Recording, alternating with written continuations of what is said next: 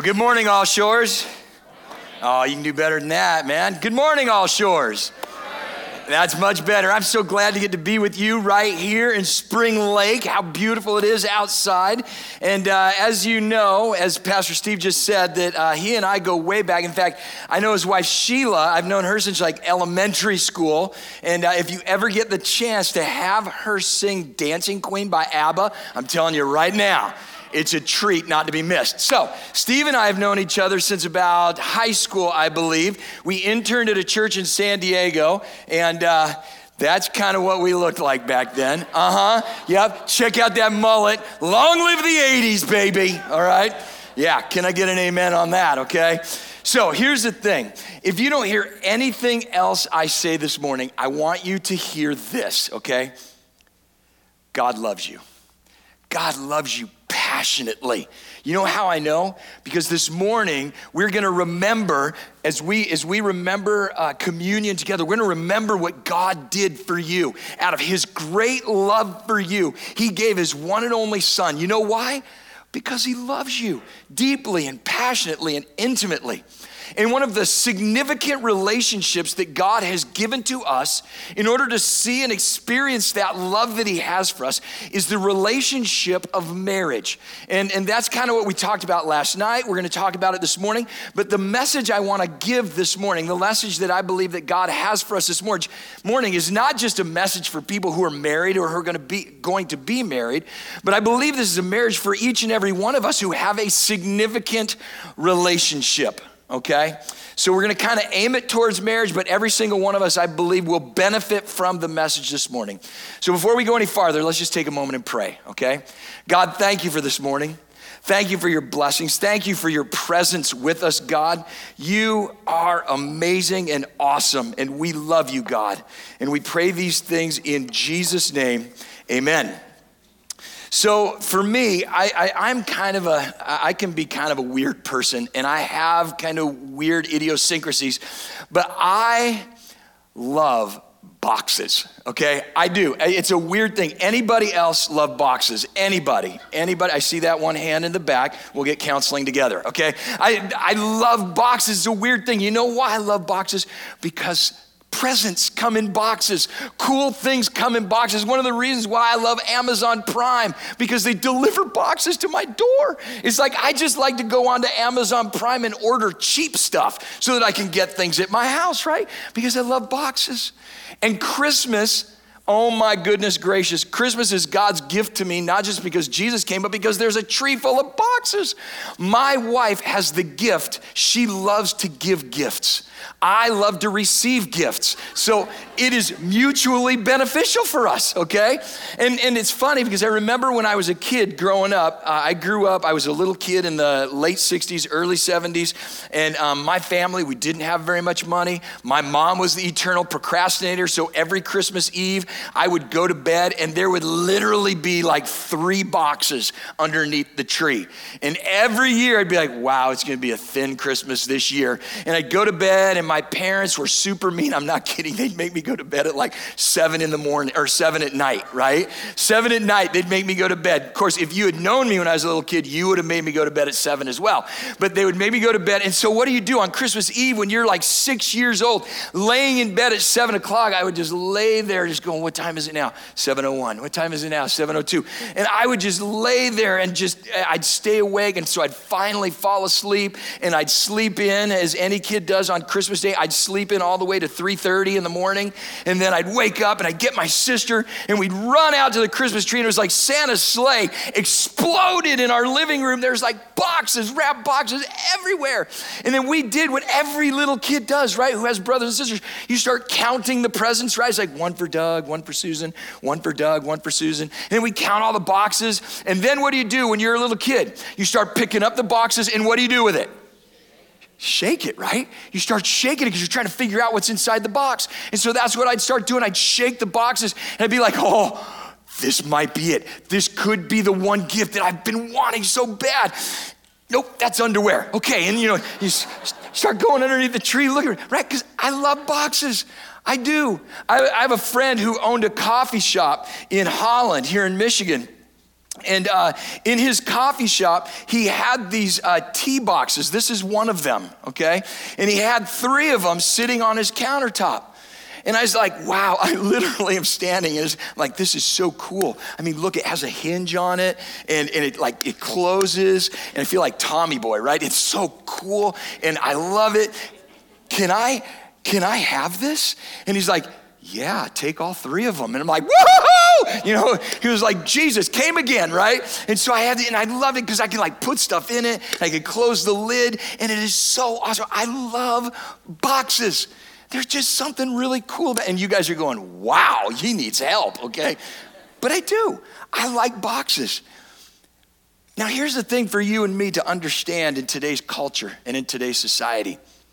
The culture that you and I live in is continuously trying to jam us into a box. They're trying to box us in and close the lid.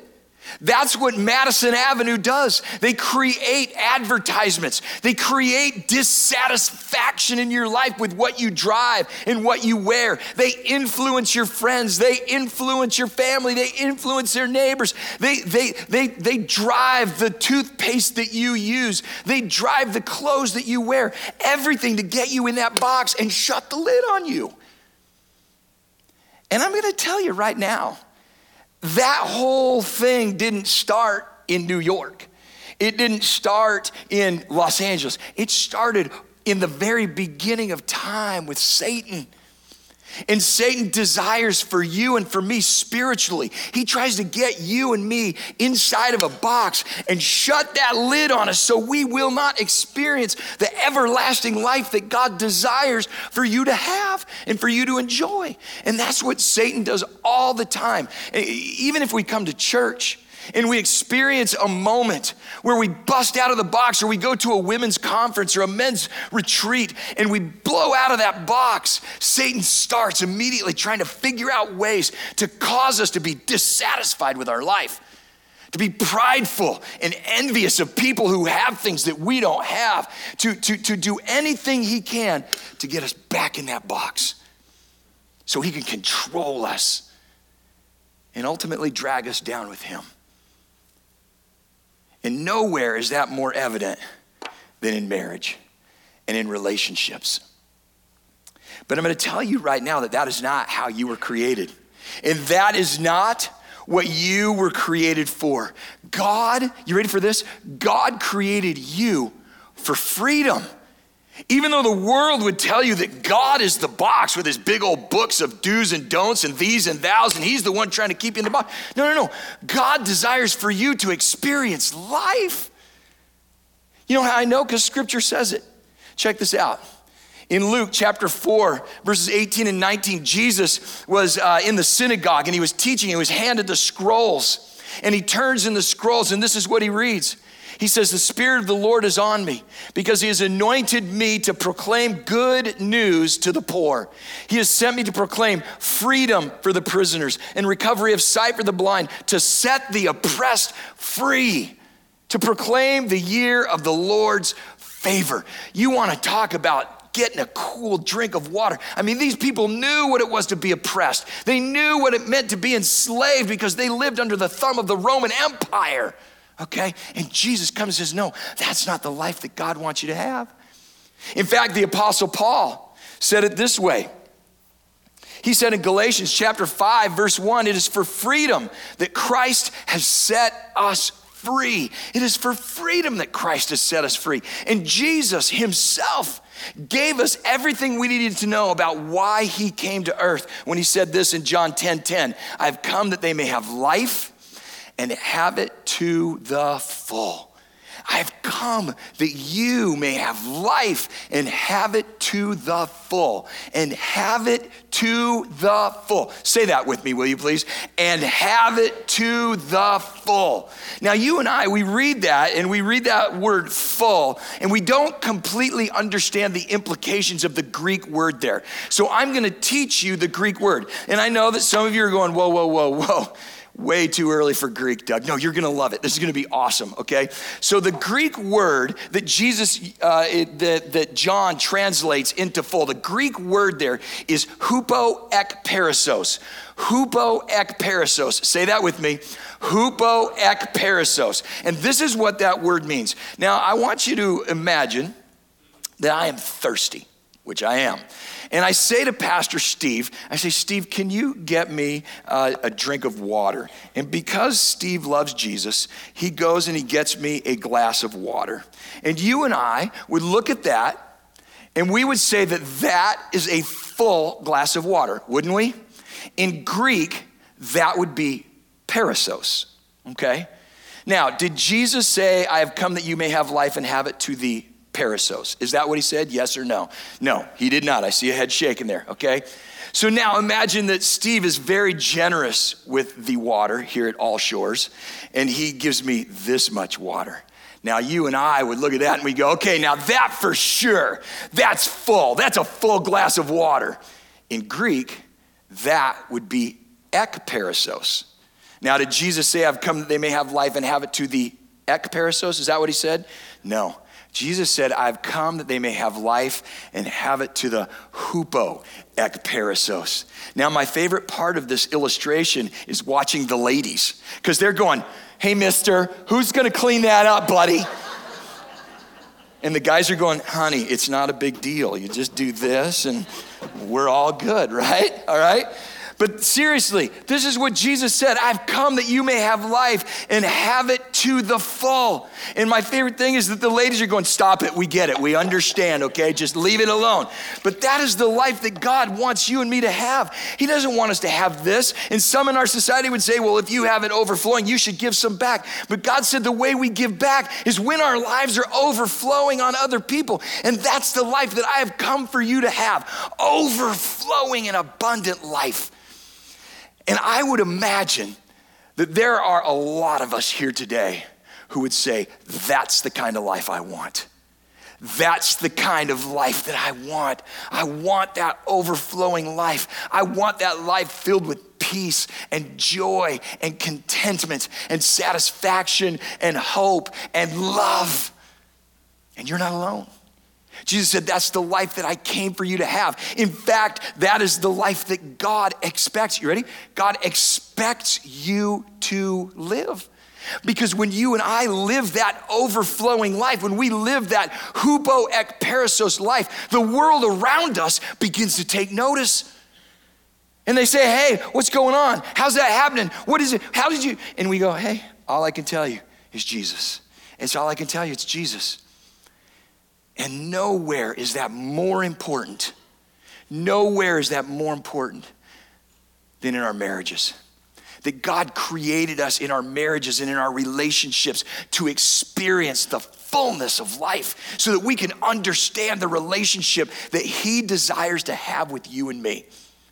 Because it wasn't a mistake. Anytime you look, I shared this last night, anytime you look in Scripture, when you read, especially in the Old Testament, when God equates His relationship with us as people, it's almost always in the context of a marriage relationship. It is sacred to God because the two have come together as one, and He wants that oneness to experience full overflowing life.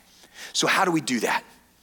How do we get that kind of life? How do we get that overflowing, full life? And how do we experience it in our marriages, in our relationships? Well, I'm glad you're here today.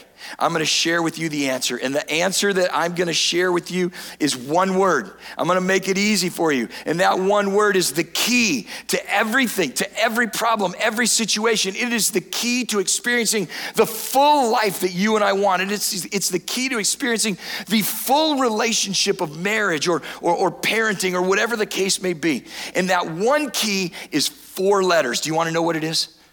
Do you wanna know what it is?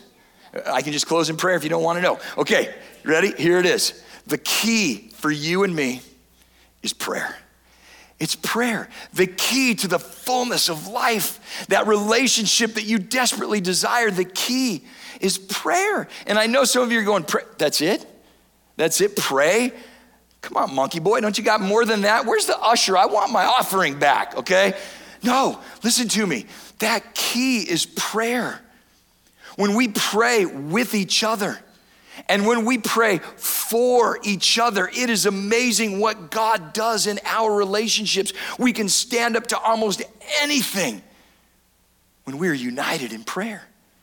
Because there are two specific things that happen when we pray. Two specific things that happen when we pray. The first thing is that prayer leads to intimacy. Prayer leads to intimacy, okay? It's amazing to me. There are two things for those of us who have been married. There are two things that lead to intimacy. One of them is physical, and the other one is prayer. It's spiritual. And I'm telling you right now, I have no idea how God does it. I have no idea how it happens. All I know is that within the context of my marriage relationship, which my wife is here with me today, and we've been married for 29 years, that there is an intimacy within our relationship that happens when we pray together. I want you to picture it this way. I want you to picture that your relationship with your spouse and with God is a pyramid, okay?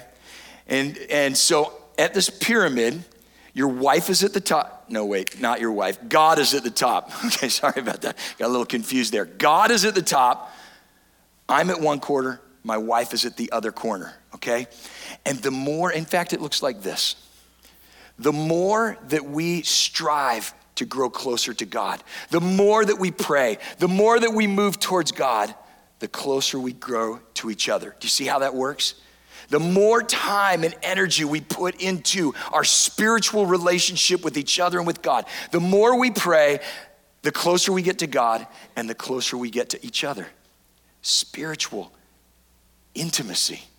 I can tell you right now that when my wife and I pray together, it is virtually impossible for me to stay mad at her. And believe me, I have tried, okay?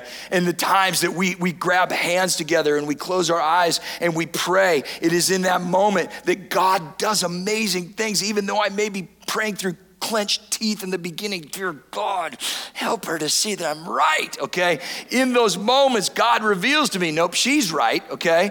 And quit nodding your heads, ladies, okay? And God reveals to me the beauty of the gift that he gave to me in her.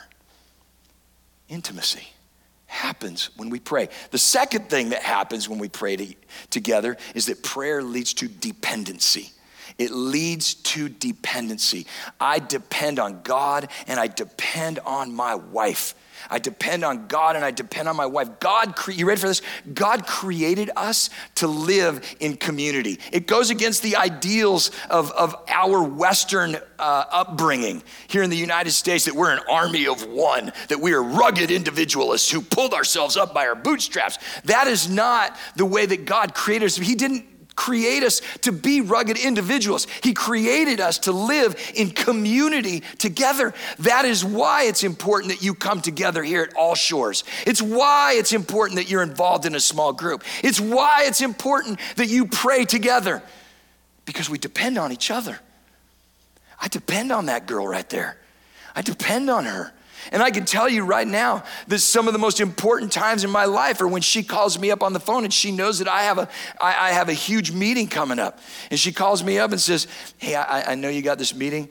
Let me just pray with you, okay? And she just prays for me right there on the phone. I depend on that. I depend on her in my relationship with God. And I know for some of us, that sounds like weakness. But I will stand before you right now and tell you, I am a weak man. I'm weak. I will stumble and fall at every opportunity. I will blow it if given the chance. And I need her. I need her in the same way that she needs me. We need each other. We need each other. And the beautiful thing is this, that we not only depend on each other, but we depend on God. In 2 Chronicles 7:14, God said this, if my people who are called by my name will humble themselves and pray, will humble themselves and pray, will humble themselves and pray, and seek my face, and turn from their wicked ways, then will I hear from heaven and will forgive their sin and will heal their land. It all starts with prayer. For some of us this morning, Maybe we need healing in that relationship. Maybe there's been some struggling going on within our marriage relationship and we need healing. Or maybe there's struggle in another relationship that you're dealing with right now and you don't know what to do. I can tell you right now, I know who does. God. God knows what to do. And he just says, if you will pray and seek my face, I will bring healing. I will bring healing. Jesus was quoting the prophet Isaiah, and he said this, my house will be called a house of prayer. God said, my house will be called a house of prayer. A house of prayer, not a house of concerts, not a house of worship, not a house of potlucks, which is a bummer, but it is called a house of prayer. Jim Cymbala is a pastor of a church in New York City, actually in Brooklyn. It's called Brooklyn Tabernacle, and his church is famous for their Tuesday night prayer meetings. And Jim Cymbala wrote this book called Fresh Wind, Fresh Fire. It's an old book, but I'm telling you right now, it was life-changing for me. Not very thick, it's about that thick and about this big. And if you were looking for a book to purchase cheaply and invest in your prayer life, invest in your relationships, I'd tell you to get that one. Fresh Wind, Fresh Fire. And I remember seeing Jim Cymbala on a video, and he was talking about prayer, and he made this comment that I've never forgotten. He said, what will differentiate us as Christians? What will differentiate us as Christians from the rest of the world is the aroma of prayer. Whew, that's good stuff, isn't it? What will differentiate us from the rest of the world is the aroma of prayer. And I got to thinking about that. What does that mean exactly? And it reminded me of when I was a little kid. I grew up in San Diego, California. And therefore, because I grew up in San Diego, California, I love citrus fruit. I love lemons, I love oranges, I love limes. I hate grapefruit because that's just straight from Satan, okay? Can I get an amen? Have you tasted it? All right. But I love citrus fruit. I love it. And my grandma and grandpa in La Mesa, a suburb of San Diego, they had a lemon tree. And my grandma would say to me when I was a little kid, she'd say, Dougie, and she's the only one that can call me that, okay? And she'd say, Dougie, run down below and pick some lemons and I'll make lemonade. And after the first time she said that, pretty much she'd get to, Dougie, run down below, and I'd already be out the door running down to pick lemonades because grandma made the greatest lemonade. Like she'd squeeze all these lemons in and then literally put in like a 5-pound bag of sugar, okay? I think she was just trying to get back at my parents. I don't know, okay? But she would make, and I would just drink, it was so awesome. I love lemons. In fact, if you and I were to go out to lunch, and of course you'd be paying, we'd go out to lunch, and I would more than likely order water, and I usually order water with a lemon or with a lime. Anybody else do that? Put your hand up if you order with a lemon or lime. Okay, good. All right? And so a lot of people, they'll order their water with the lemon or the lime because it makes them feel kind of cool, right? And it's kind of like it's tropical or whatever, and they'll leave their lemon sitting right on the edge of their glass and everything. I'm like, no, that's a complete waste of a lemon. I take the lemon and I'll do this. I'll just squeeze that juice in there because I want to taste it. Now, did you notice how I squeezed it in there? Did you? I didn't just willy-nilly squeeze it like this. I put my hand in front of it, right? Not to protect you from something shooting in your eye. I don't care about you that much, okay? But I'm just kidding. God loves you, okay? But I squeezed it because I knew that juice was going to fly out and I didn't want to waste it. I wanted it to hit my hand. And then almost 99% of the time after I squeeze it, I will take my hands and I'll do this. And then I'll do this. Oh man, that smells so good. It smells like California. It smells like home. If the sun had a smell, it would smell like this, okay? I love that smell. Now, I don't know if you knew this, but inside the peel of a lemon, there are little like oil sacs, I don't know what to call them, all right? Little oil corpuscles inside of the lemon peel. And here's the interesting thing. is that when you take a lemon and you put pressure on it, it causes those little lemon sacs to burst. And the oil comes shooting out. In fact, you've probably done that before as a little kid, that you took the lemon and you squeezed it like that, and you could literally see the oil shooting out, right? And so you put a little bit of pressure on it, and those sacs begin to burst, shooting the oil onto your hand. And what do you get from the pressure on that lemon? You get the smell of lemon. You get that scent of lemon. And here's the thing for you and me as we think about this, as we think about what God has done for us, that we get that aroma from this lemon, this beautiful aroma. And in our lives, when that pressure comes upon our lives, what is the aroma that comes off of your life? What is the aroma that comes off of your marriage when the pressure is on? Is it the aroma of prayer? Or is it the aroma of frustration? Is it the aroma of prayer? Or is it the aroma of anger? Is it the aroma of prayer? Or is it the aroma of bitterness? Because prayer is what will make or break our relationships. So when the pressure's on, what is the aroma that comes off of you and comes off of your marriage relationship and comes off of your relationships? So here's my challenge to you today as we wrap up. I would challenge you to spend the next 30 days in prayer with your spouse. 30 days praying with your spouse. For those of you who maybe have a significant relationship, that you would spend 30 days praying for that relationship. For those of you who are parents, 30 days praying every single day with your children. For those of you who are married, I'm gonna put the pressure on you men to say that you drive this. Scripture says you are the priest in your home, that you would be the one who picks up the baton and moves this forward. And they don't have to be long prayers. They can be short prayers, but to just simply say, God, thank you. Be with my spouse today. Bless them with your presence. Protect them, whatever it is, and just pray for them. 30 seconds. Just pray with them. And I will tell you right now, it is amazing what God will begin to do in your marriage and in your relationships. It is amazing the healing that will begin to happen. It is amazing the joy that you will begin to experience. It is amazing what God does and the aroma that will come off of that relationship. Would you bow your heads with me? Father, thank you. Thank you for communion.